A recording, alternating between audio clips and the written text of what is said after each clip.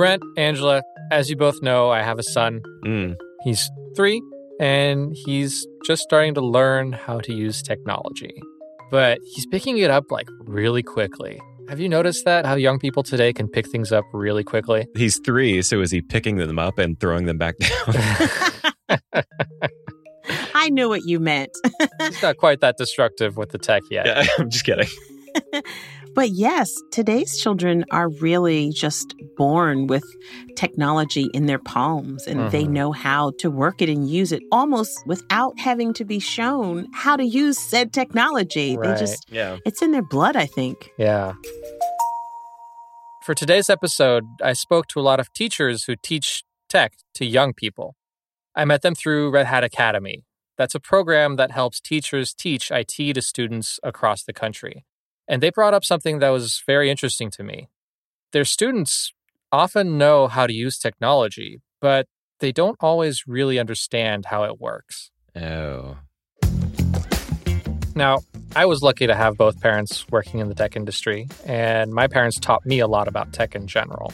Your parents have a really interesting background, don't they? Yeah, they both worked in the video games industry for quite a long time. So you had the cool parents, is what you're saying. I did. Party at Johan's house. We had many a LAN party in high school. It was fun. Nice. My dad and he would teach me how to run Ethernet cables through the walls so that multiple rooms would have internet access. And now it's something that I do when I move into a new place. Is that something you want for your son as well? Absolutely. It taught me the basics of networking, which I think is pretty important for someone running their own home network. Yeah. But it also instilled the curiosity and desire to do things myself. So there's a tech angle, and then there's just a general life skills angle. Yeah. But that got me wondering in my conversations with teachers, when kids are learning about tech in school, what do kids learn when they learn about tech?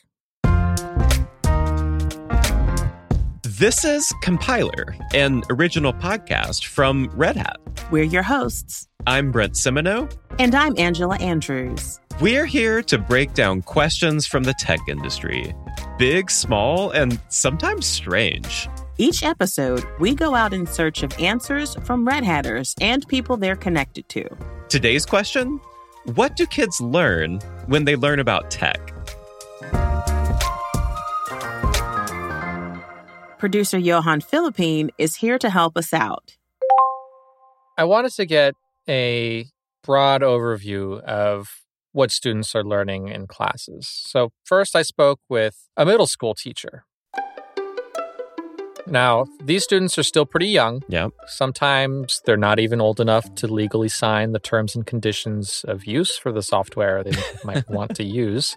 But they still need to learn the technology, and they still need to learn what's going on in the world around them.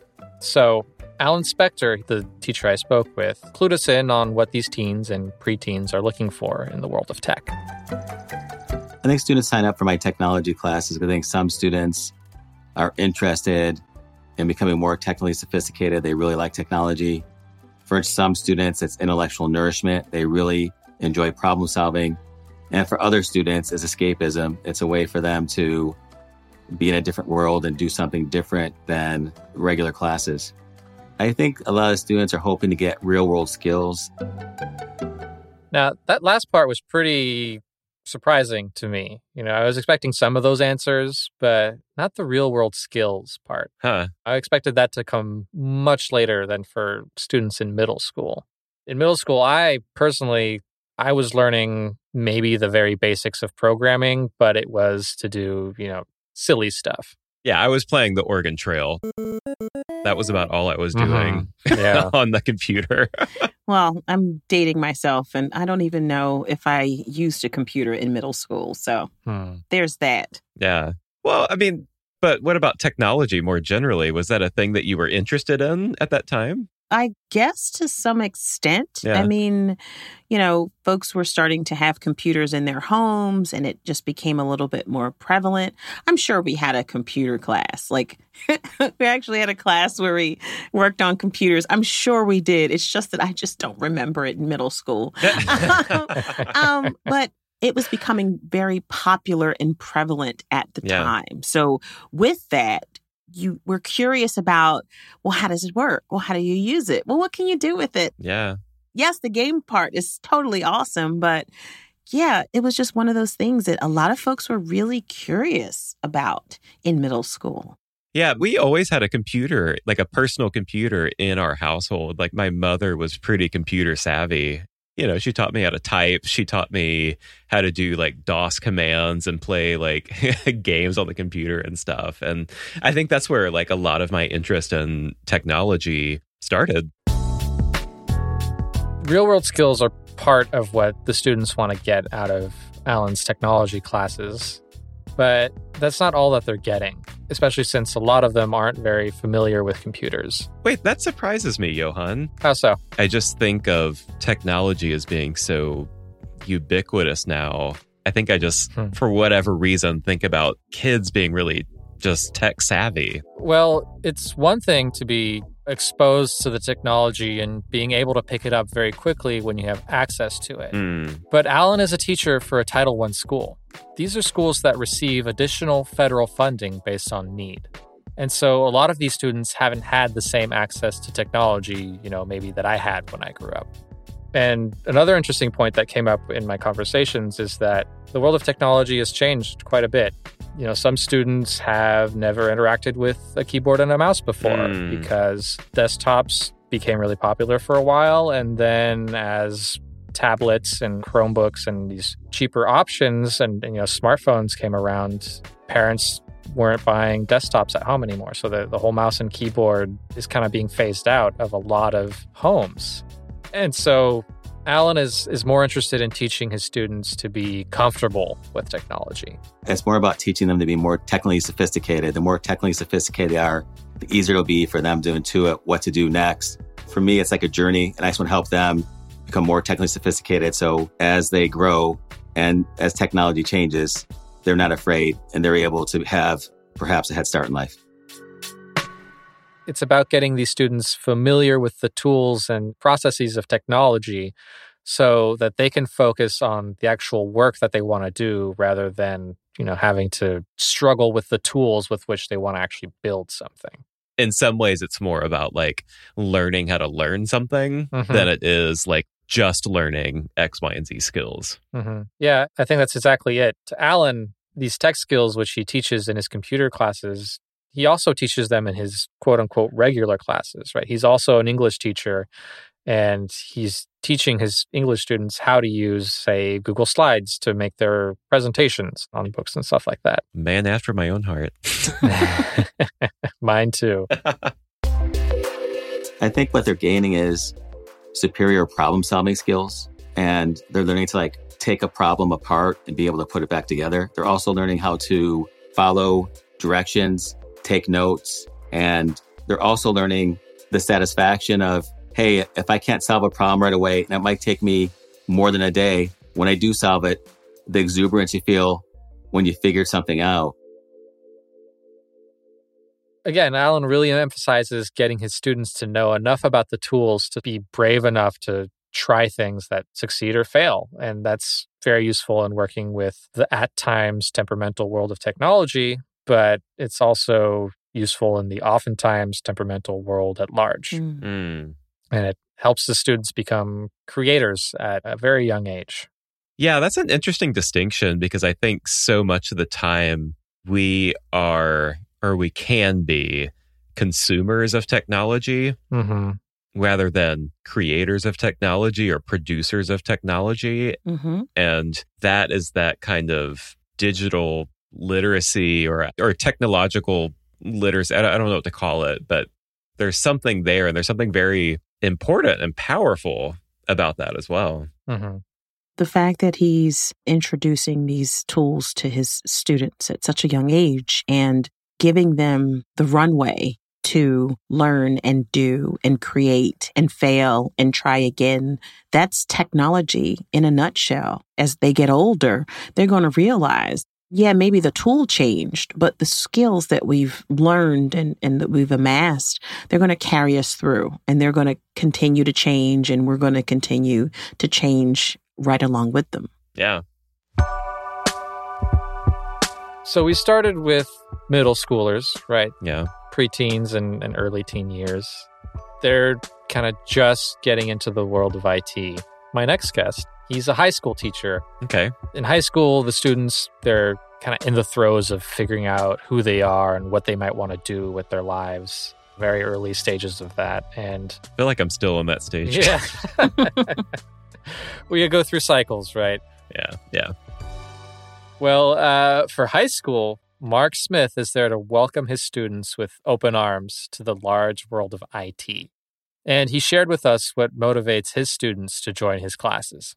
You have some that sign up because they like IT and they know they want to work there. You have some because their parents know that they want them to work in IT. You have some that they like to game, and computers are good for gaming, right? I think you have a range of reasons why they sign up. It's still fairly similar to the motivations that Alan shared for middle school students, but it seems like there's a little bit more direction to their desires, right? I mean, some of them are much more kind of career focused at this point, if not necessarily saying that they know exactly what they want to do with their lives. They're thinking like, oh, this would be maybe a cool thing for me to learn long term, right? Yeah. Or maybe their parents want them to work in IT. Yeah. I also imagine like whether that's what your parents do or not, like working in IT can be a really good job. So I can imagine either your parents, no matter who they are, what they do, pushing you in that direction, or you yourself knowing as a high schooler that that's a great career to have. Exactly. Yeah. There are good salaries to be had in IT and tech. And as a parent, I will admit I tried very hard to get both of my kids interested in technology in one way or another. Yeah. I understand that as a parent, you want your kids to learn those skills because it'll bode well for them when they get out into the job market, but you have to do what you love. Yep. I think part of all that is that a lot of the focus, at least in the wider world of talking about teaching technology to young people, is that it centers around teaching them programming specifically. Exactly. Oh, yeah. And that's not it. That's not all of it, right? It's only part of Mark's curriculum, but it's still a really big part of it. Most of the students don't program. Yes, I want to program. So it's the most important thing I teach them. Yes. But here's why. I think, one, it's really good to understand programming for just organizational, structural patterns, things like this. I think that's important. I also think it's important because some people go, I do like this, and this is more what I want to experiment with. And some go, I don't like this. I would not want to do this all day long. And for them to go, okay, there's a whole other world out there in IT. It's not just programming. And even the Goldilocks of going, well, I like programming, but maybe not all of it. There's scripting. So there's a middle ground as well that you might enjoy, that you can dabble in, the programming mindset without having to do that full time. Oh, that's such an important point, because I think part of being young, part of being in high school is trying a lot of things out and seeing if it is something that you want to do. Mm-hmm. And I think what he's saying there is that the world of technology is really big. And if you only focus on programming, you're going to miss out on trying things that are also out there.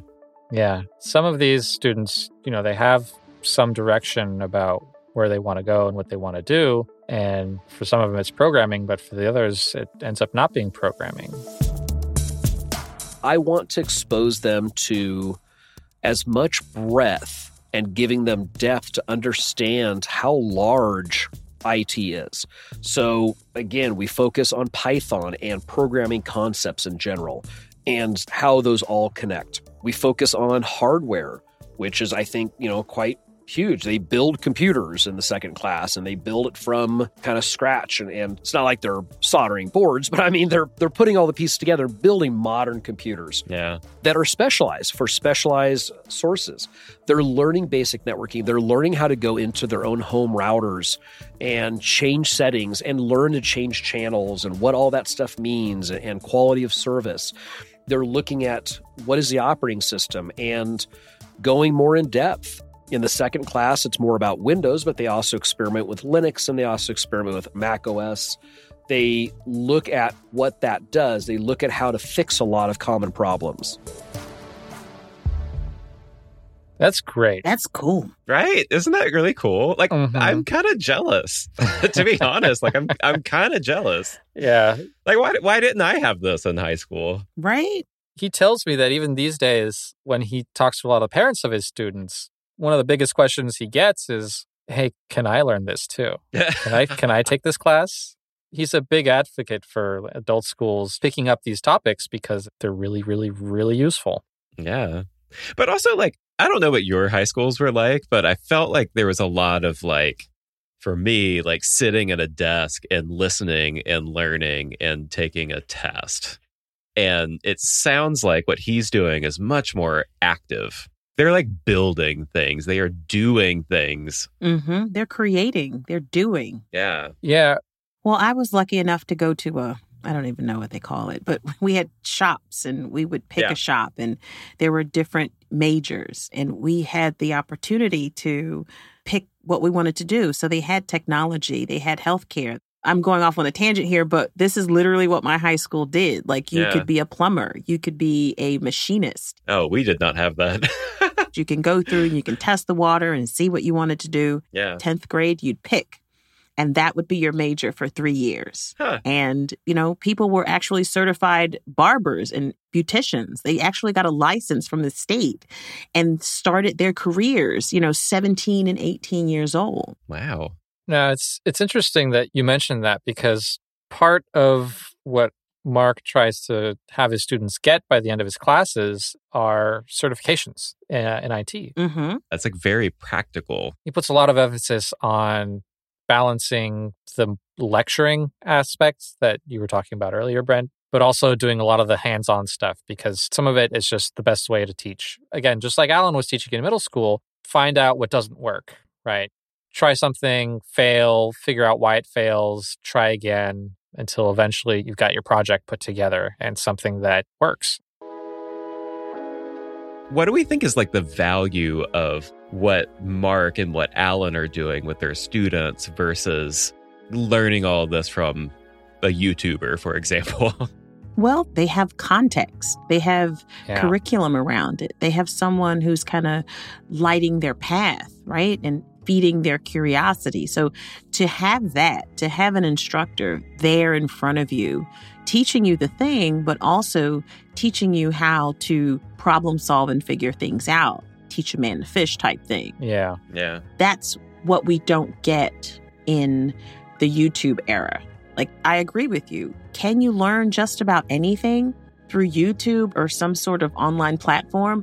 There's a lot of that, but there's something special in having that live interaction and that live instruction and having those questions answered and asking more questions when people say something and they generate more thoughts and more interest. That community around you. The community around you is kind of what gives you that extra oomph. YouTube is great, but being in these classrooms, getting this content is really almost priceless at this age. So we spoke to Alan about middle schoolers and getting kind of an introduction to using technology and being comfortable with it. As the students got a little older, we spoke to Mark about, getting maybe a little bit more direction in their life, starting to get some of those tech skills and kind of figuring out what they want to do, or at least start to think about what they want to do with the rest of their lives. I then spoke to Benjamin Branch. He is an assistant professor at Shaw University. We've graduated high school and we're on to college now. We're on to college. So by that time, the students who are able to and choose to go to college, they probably have some idea of the general field they want to pursue. That's what Benjamin Branch sees from his students. I believe that students sign up for my classes such that they can be exposed to industry level material and so that they can get an advantage when they are trying to move from academia to industry, such that they can begin to speak the language of industry and become literate about things that make them valuable to a company in industry. So already that's a very big change from what we heard from Mark and Alan, right? Yeah. While in middle school and high school, they're building a foundation of IT skills, these college students sound very focused on career skills. Seems like it's also like a matter of speaking the language as well. You know, like speaking the language of industry is, I think, what he said. Yeah. I try to break it down at a high, non-technical level and then gently bleed down into some of the technical skills that you're going to be able to need. And we don't have time to get down into the depths of every skill, especially in the classes with the freshmen and sophomores. But in the more advanced classes, we do try to get, like for a senior and they want to graduate and get a job, I say, guys, we have to go very, very fast. We don't have much time. And I think I try to help them be realistic, but sometimes to take on a new skill, you know, that sometimes that's like 10,000 hours of practice and study. And we at least try to identify a roadmap that they can get to their desired skill level to try to make the desired level of compensation that they want to make. But that is one thing that I do is try to give them a roadmap, because without a roadmap, you can't make steps to go where you want to go. So Benjamin's teaching his students technical, useful skills, but he doesn't necessarily have all the time that he or the students would like to learn them in as much depth as they're going to need in industry. So he teaches them to then go out and keep learning them on their own.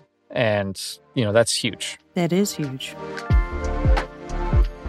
I can tell you that from experience too. Like a semester feels like a long time when you're a student because it's, 4 or 5 months or whatever. Right. But like, it's really not a lot of time. It's really not a lot of time. There's only so much you can do.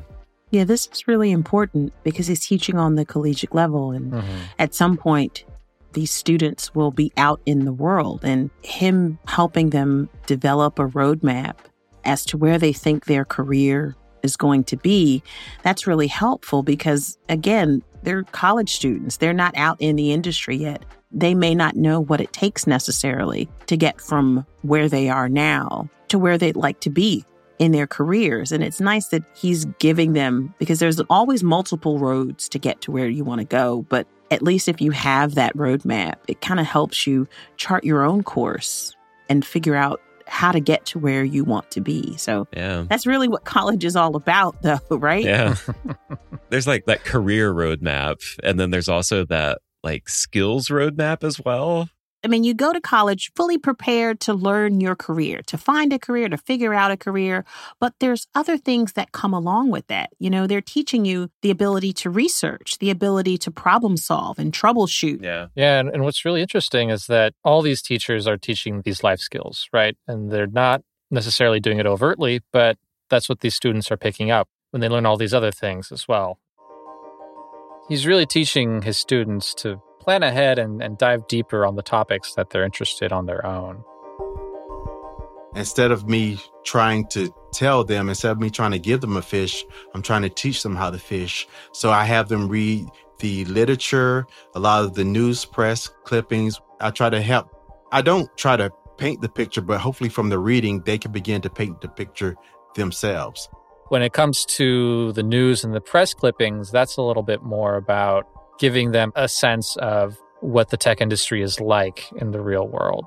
I think there's always going to be situations where you don't know anything, but you should, have the skills to go and search the web and find it. And I think it's called Google Fu or something like that I've heard that people use to where they, they're on the job and they have, so what? This comes up. I've never seen it before. They go figure it out. And I think there's never enough of those scenarios that you can do. I think that is something that we need to do a better job of doing. But, it takes time because I think we have to get students not afraid to go and try new things and get into new problems and maybe do some shadowing of real people who see this thing every day such that they're not afraid and don't have a fear. So by this point, I hope that sounded very familiar. Yeah. These are life skills that Alan, Mark, and Benjamin are teaching their students, We have to use these skills every day in our careers. So, they're literally teaching students, they're wrapped in tech, but these are life skills to figure out how to be curious and, not be afraid. This is interesting. We have so much in common with middle schoolers. So, Johan, let's go back to our original question. Sure. What do kids learn when they learn about tech? Well, there's the obvious answer, which is that they learn the technical skills to be able to use a computer or the technology that you're using every day. But then there's exactly what Angela was just talking about, which is as they're learning these technical skills, they're also learning life skills. Technology doesn't really live in isolation, right? Yeah. It's all around us. It's part of the world that we live in. It's something that's going to change and be a part of their lives kind of forever, barring the nuclear apocalypse. Yeah, that. Yeah, that. So, listeners, we would love for you to share your thoughts with us about this episode. What are your kids learning in school? How are you introducing tech to your kids? We want to hear about it all. Tweet us at Red Hat and also use the hashtag #CompilerPodcast. We can't wait to hear what you guys have to say. And that does it for this episode of Compiler. Today's episode was produced by Johan Philippine and Caroline Craighead. Victoria Lawton is always encouraging us to learn new things. Our audio engineer is Christy Chan. Special thanks to Sean Cole. Our theme song was composed by Mary Anchetta. A special thanks to our guests, Alan Spector, Mark Smith, and Benjamin Branch. And also, we want to say thanks to Leah Zagoran and Jeff Dubay from Red Hat Academy.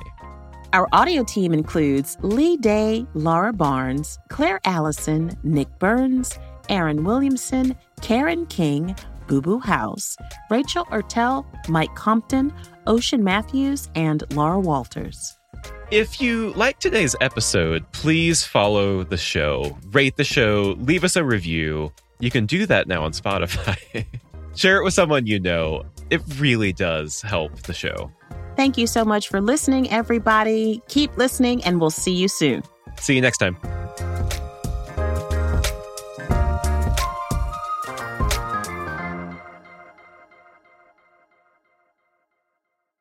Hi, I'm Mike Ferris, Chief Strategy Officer and longtime Red Hatter. I love thinking about what happens next with generative AI. But here's the thing. Foundation models alone don't add up to an AI strategy.